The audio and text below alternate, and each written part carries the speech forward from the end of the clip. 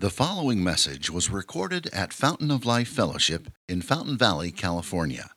For more information, visit www.folfcrc.com. So we're going through our study through the Gospel of Luke, and you may have noticed we just skipped 14 chapters, light speed. It's not because I didn't want to deal with all those wonderful things. It's because today is a historic day for historic and global Christianity, right? You know what today is? You can maybe guess. Palm Sunday, that's right. And so it's an incredibly important day for Christian tradition and celebration. But we have to admit, don't we, that even still for me, maybe for modern listeners, it sounds kind of strange to think of people waving palms for Jesus. You maybe remember a day back in Sunday school where you did that and you're still wondering why. To make it even more strange for us this morning, you may have noticed that Luke didn't mention any palms. They're not in his story. In his story, people are laying down their coats in front of Jesus. So I guess we could have called it Coat Sunday. What do you think about that? See, you know, that was, I think the church decorating committees of historical Christianity were like, no Coat Sunday, because it just wouldn't look the same. Either way, right? There's lots of symbolism going on. The big question, though, is why? What is happening? Why are people doing this, whether it's palms or coats? And the main point, as we unpack the symbolism, we'll see, the main point is obvious. Here in this most public of moments, Jesus is explicitly and clearly claiming to be king. Jesus is claiming to be king. Everybody sees it. Everybody knows it. He's claiming to be king. And so really, this is what we have to consider this morning as we look at this passage. Jesus is saying to each one of us, unless you have me as king, you don't really have me. Unless I'm your hope as your king, you have no hope. So do you see his claim? He's going to say to the city, basically, crown me or kill me. And that really, through this text, is what he's saying to each one of us. Will you have me as your king? And so our goal today, as we look at the story, is to see Jesus as king. And there's a few aspects here I think we want to point out. Number one, we want to see him as the ultimate king. The ultimate king, the best king ever, a unique king, the ultimate king. The second thing we want to see about Jesus is that he's a humble king. He's a humble king. The third thing we're going to see about Jesus is that he's the Savior king. And then lastly, we want to think about what it means for him to be your king. So we're thinking about Jesus as king, ultimate king, humble king, Savior king, your king. Let's start with the story. First, if you've been following through Luke, you know that in this story, what's happening is the Feast of Passover. Have you heard of that before? The Feast of Passover, where literally hundreds and hundreds of thousands of people would swarm into the city of Jerusalem for the week. They would swarm. So the city would be full. It's way over capacity. There's tents all around, just people in every corner, staying here, staying there. Everybody is coming to the city to celebrate this feast. And this feast has huge significance politically, religiously, traditionally. They're all coming in offering thousands and thousands of sacrifices in the temple, and they're celebrating how God rescued them out of slavery in Egypt. And also there's this underlying hope that God will rescue again out of slavery under the hand of Rome. So Israel's occupied right now. It's a fake king. It's a puppet king. They're under the hand of Caesar. They don't rule themselves. They're taxed out of their minds. There's oppression. They want out. They want freedom. And so there's this remembering of how God saved us before and this hope that he'll do that again. Will he rescue us? So there's all these people here. It's just simmering. Not only is the city simmering about Passover, the city is simmering about Jesus. So he's at the height of his ministry. The crowds are just Lazarus, and everybody knows it. He just raised Lazarus from the dead. And so everybody's looking at Jesus, and you know the question on everybody's mind, and the word on everybody's lips is, maybe this one's the Messiah. Maybe he's the king who will bring us this liberation and salvation we're looking for. Maybe he's the one. And so you've got all the height and the tension of what it means to have Passover in Jerusalem, and then all the height and the tension of Jesus and his persona and who he is, and then you get this story. Back in chapter 9 of Luke, Jesus set his face to go to Jerusalem. He's been on the march, and he's walked the entire way. I don't remember how many miles. It's a long walk. He's walked the entire way, and now all of a sudden, he says, it's time for a ride. And did you hear the story? It's really kind of a strange story. Imagine you're one of Jesus' followers, and he says to two of you, hey, the little village over there, will you go in there and grab me a donkey? Not just any donkey. I want a young donkey who's never been ridden. Okay. The donkey store, do you have some cash? No. You'll see it. And then when you see it, just untie it, bring it to me. Just take it? Yeah. What if the people don't want us to take their donkey? The king. Okay. How many of you are ready to go on that trip? Anybody feeling a little insecure? So you're walking into the village and there's a donkey and a colt of a donkey. And so you, right, wouldn't you? You start untying it, and of course the owner comes out. What are you doing with my donkey? And then it's just like it was scripted. The Lord has need of it? Oh, okay.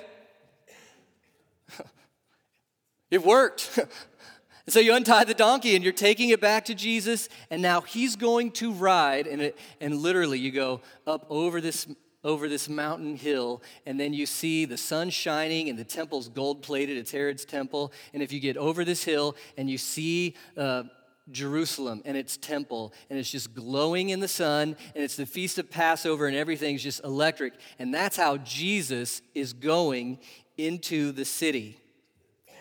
First question I want to ask you, who's in control of the situation? Jesus. Is he in control of his message? Is he in control of the timing? Is he in control of the situation? Is there anything happening here that's on accident? Or, I didn't think of that.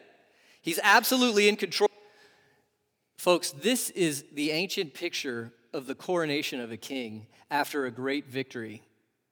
This is the picture of a coronation of a king after a great victory. The crowds are going to follow, shouting his name. He's going to ride into the city with the crowd following, and everybody would see, everybody would know. It's like having whoever for president, 2,000 whatever bumper stickers on your car. It's on the donkey, I guess.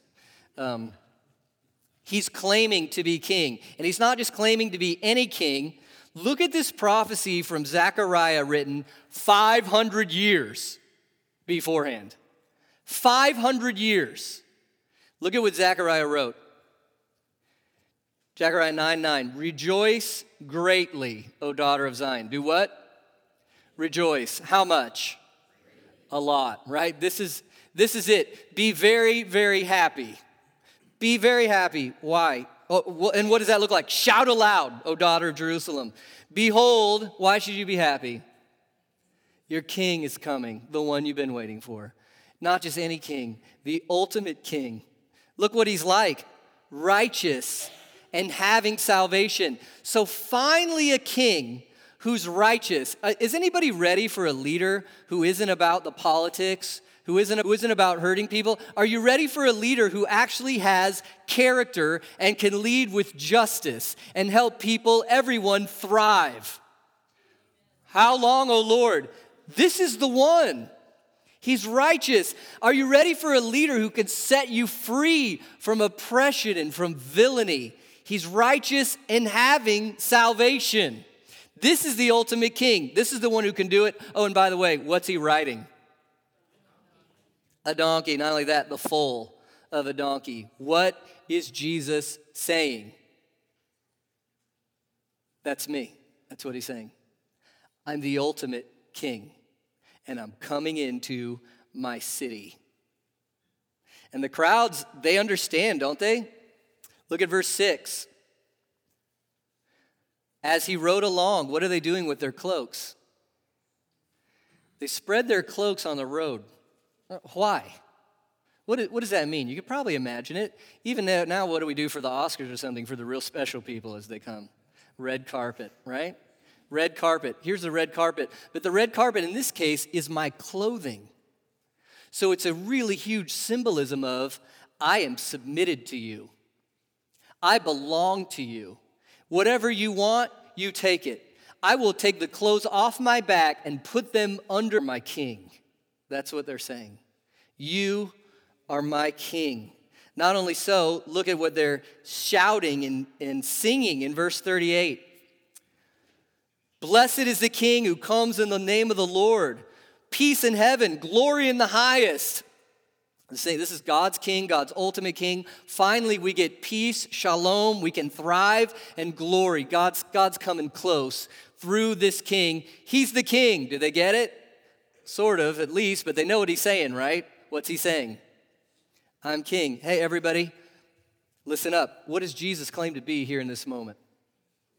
King. How do the religious leaders feel about this? Look at verse 39.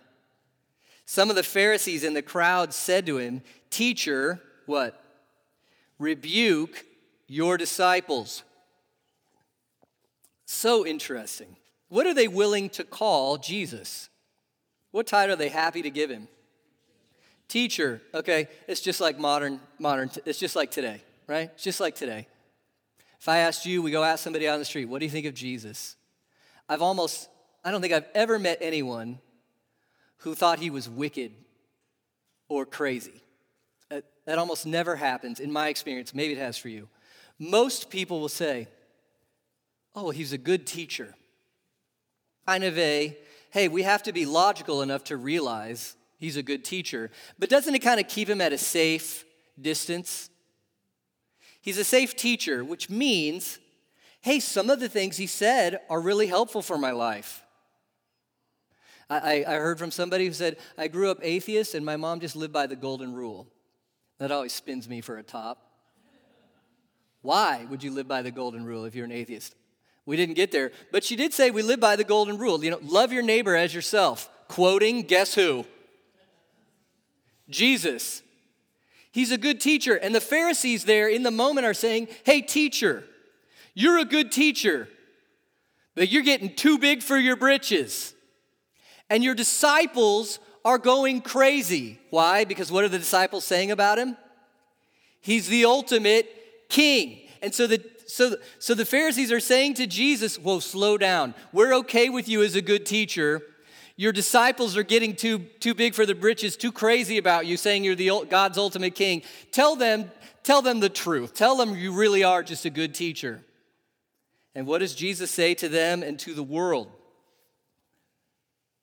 Is he going to rebuke his disciples? He says, I tell you, if these were silent, the very stones would cry out.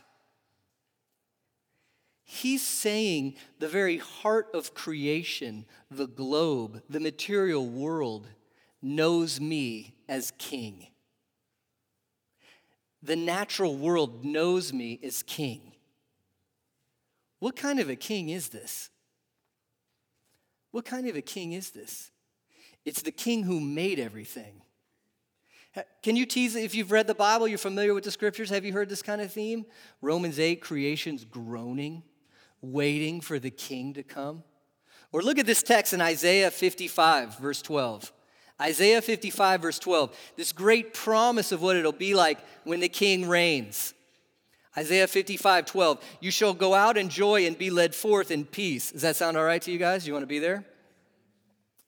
The mountains and the hills before you shall break forth into singing, and all the trees of the field will clap their hands. Even the created order knows Jesus somehow as king. He's the ultimate king. And then he basically says to the Pharisees, if you don't see me as king, you're dumber than a rock.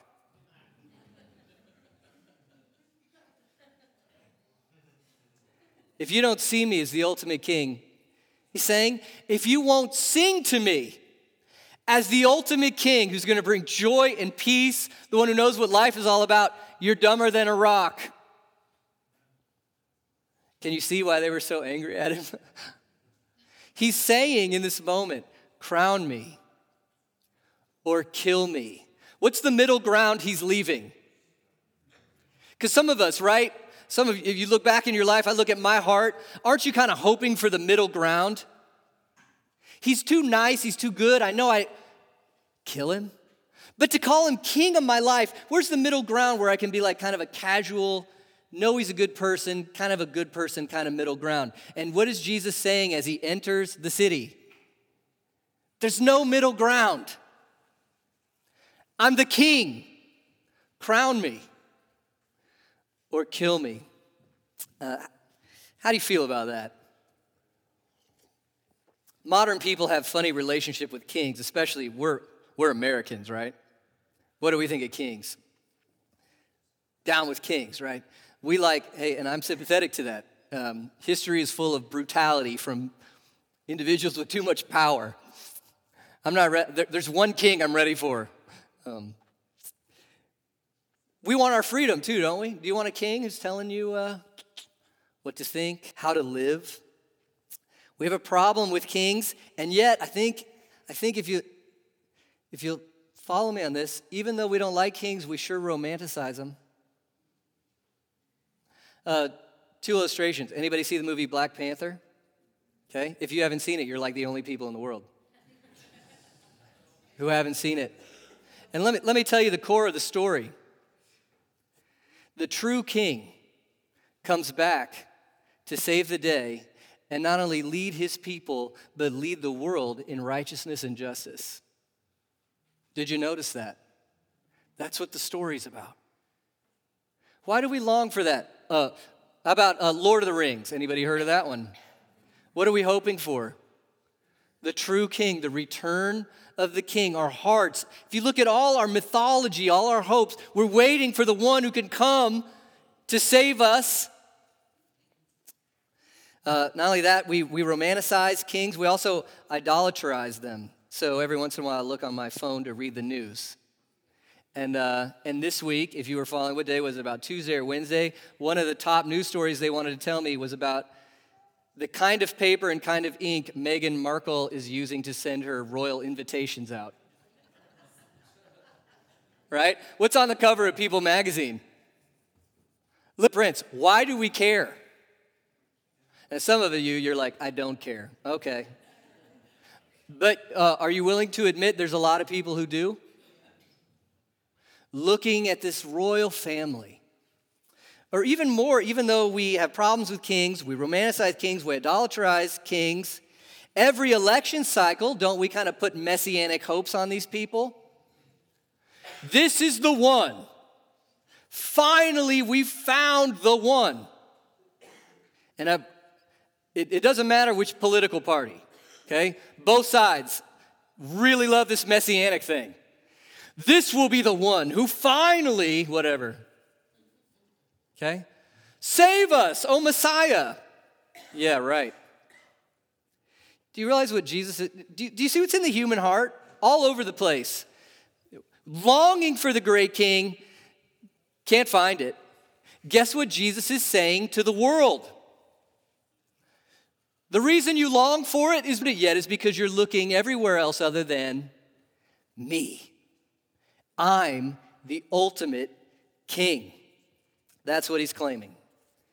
So the big question now is, can you trust him? Are you listening? Can you trust Jesus to be your king? That's where we want to see him, as a humble king. By the way, before we get to that, do you think it's true that you already have a king? Who's your king? What's your king? I just want to throw this out there. You serve something. You serve something. Almost to the point of slavery. What is it that has your identity?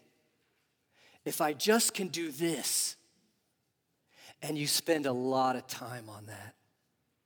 And you have to be there. And you spend a lot of money on that. And it's got your mind and your heart and your emotions. You want to say, hey, I'm free. And an outsider looking in who maybe isn't into that same exact thing might say, really?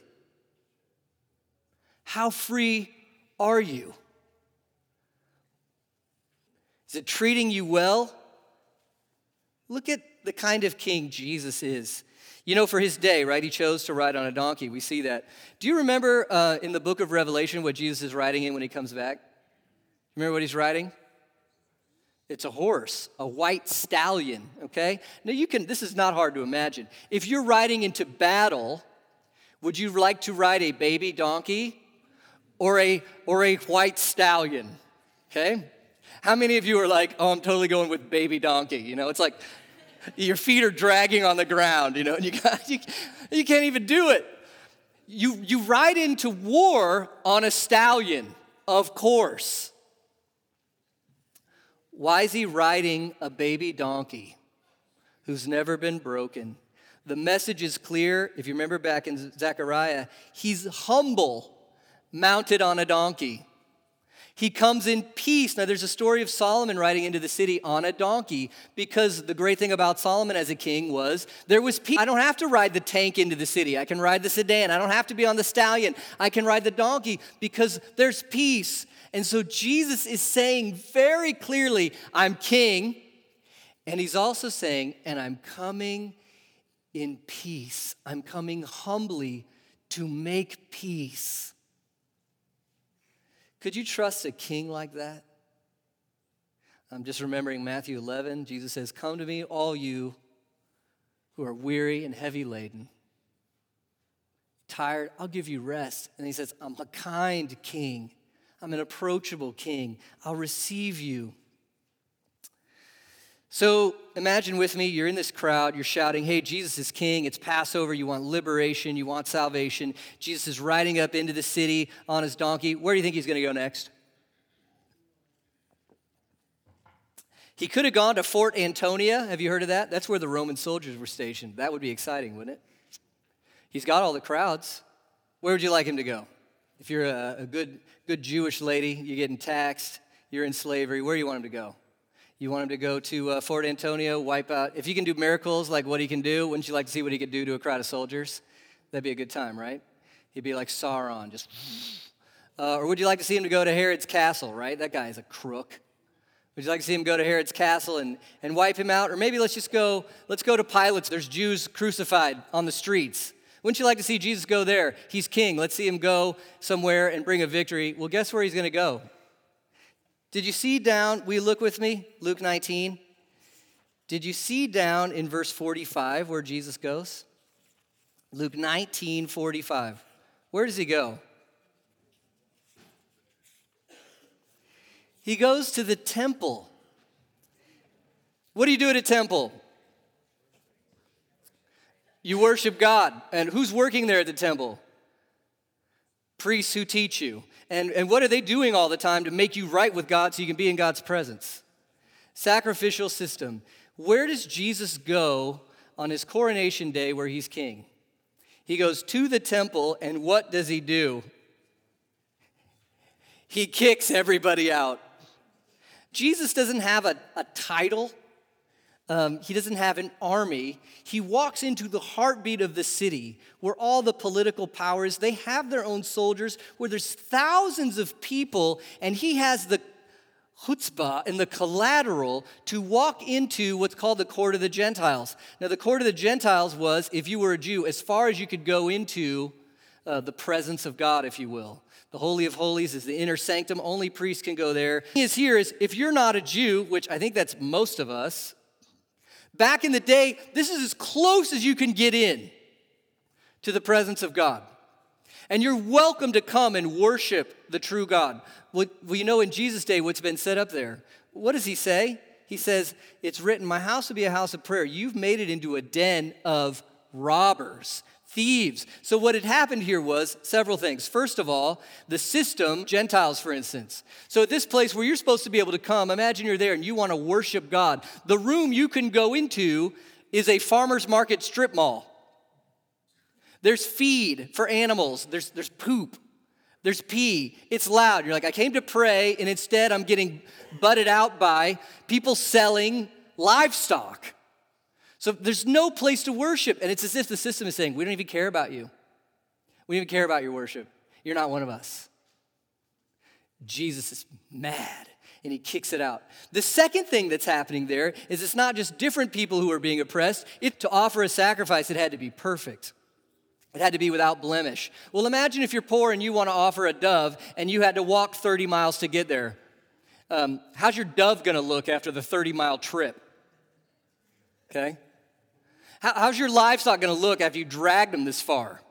No, you're going to need to get temple-supported sacrifices that look just right. Oh, and there's a little urge. Not only that, you can't use your normal idolatrous money because that has people images on it. You have to use holy temple money. Oh, and there's a little bit of an upcharge here.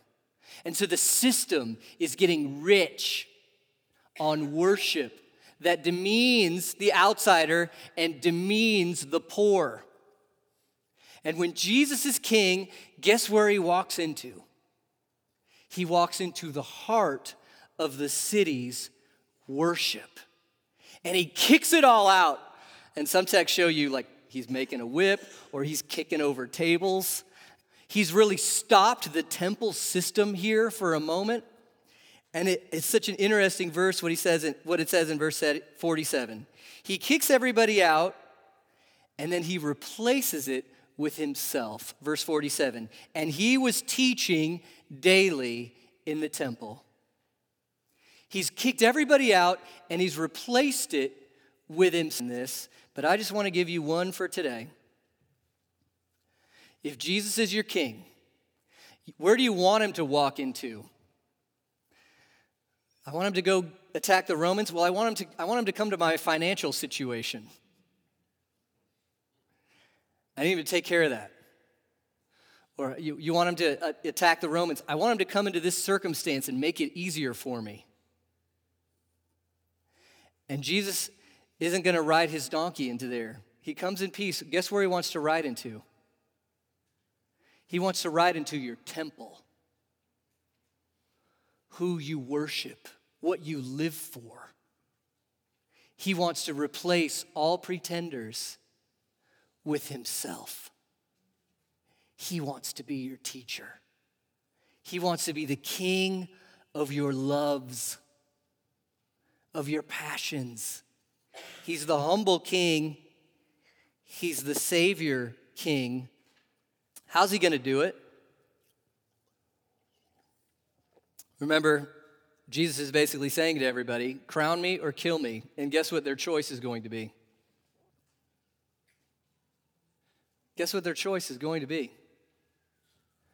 We would rather kill you.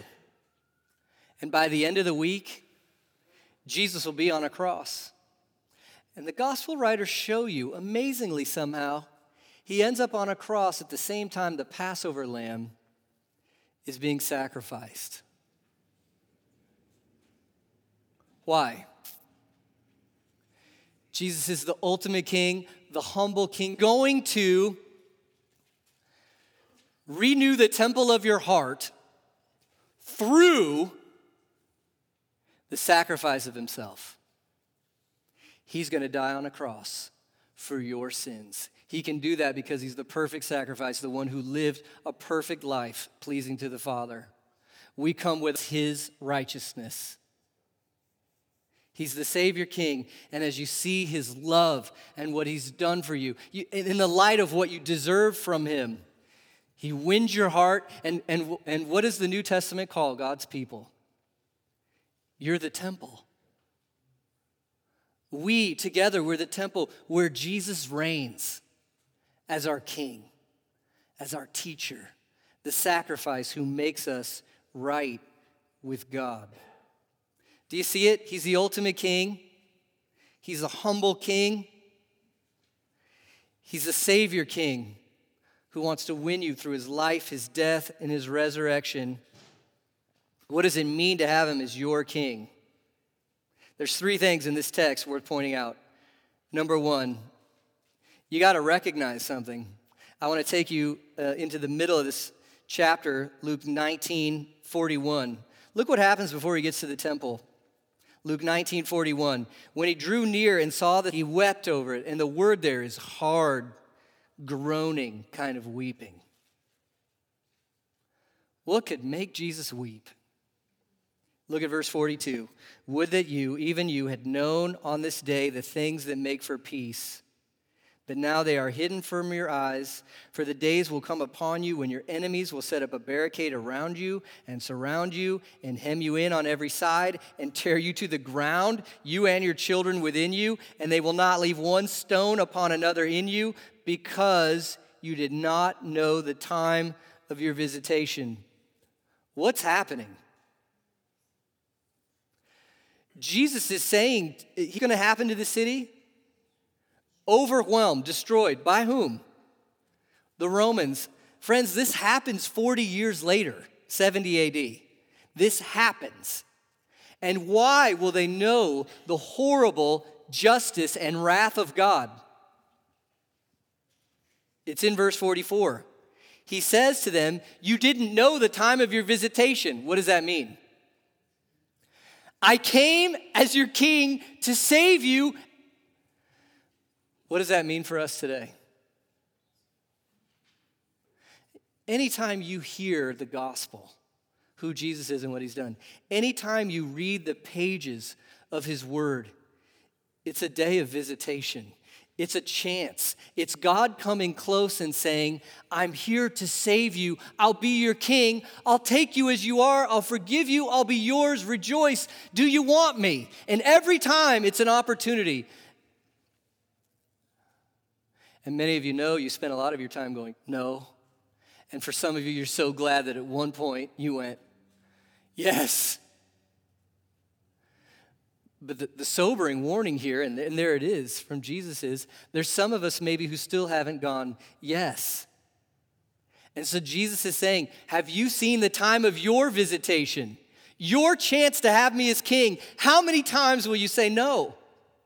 How many times will you turn away? I don't like to say this. I don't want to say this, but it's right here in the passage. It's right here in the Bible. It's judgment. For the Father to give his Son for you and to offer you forgiveness and the chance to fellowship with him, and for us to say, I'd rather kill him than crown him. His justice won't lay dormant forever. So the first thing here in this passage is to recognize your chance to have Jesus. The next thing you need to realize is Jesus is king, right? Don't you love that Jesus forgives you? I love it. I love it. Jesus is the forgiver, but he's more. He's the forgiving king. Don't you love that Jesus is a friend? He hears your prayers. He's kind. He's with you. I love it. But he's a friend who is a king. Don't you love it that Jesus is a good teacher and you could sing. Even you can learn financial wisdom in the scriptures. He's a great teacher, but he's a teacher king. And so the next thing to recognize is, okay, all right, ask this question. Each one of us, is he my king? Is he your king? Has he ridden in to the temple of your heart, and does he sit there? Recognize the second thing to do is to lay down your curly, because that would be awkward. What does it mean for you? What's the truth behind the symbol? What's it mean for you to lay down your coat? You know, it's real easy for us to have a kind of relationship with God where we're making deals with him. If you'll do this for me, then I'll do that for you.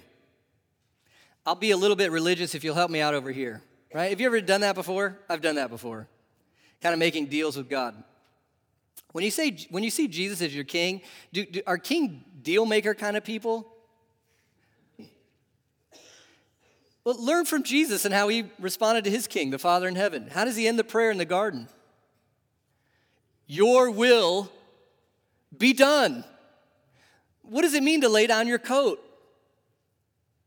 It's to say to Jesus, all I want is you. Ultimately, your will be done.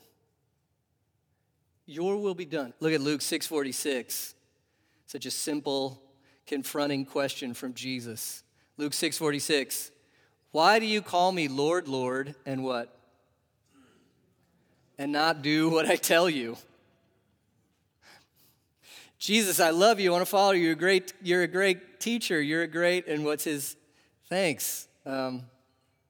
Obey me. Obey me. Lay down your coat.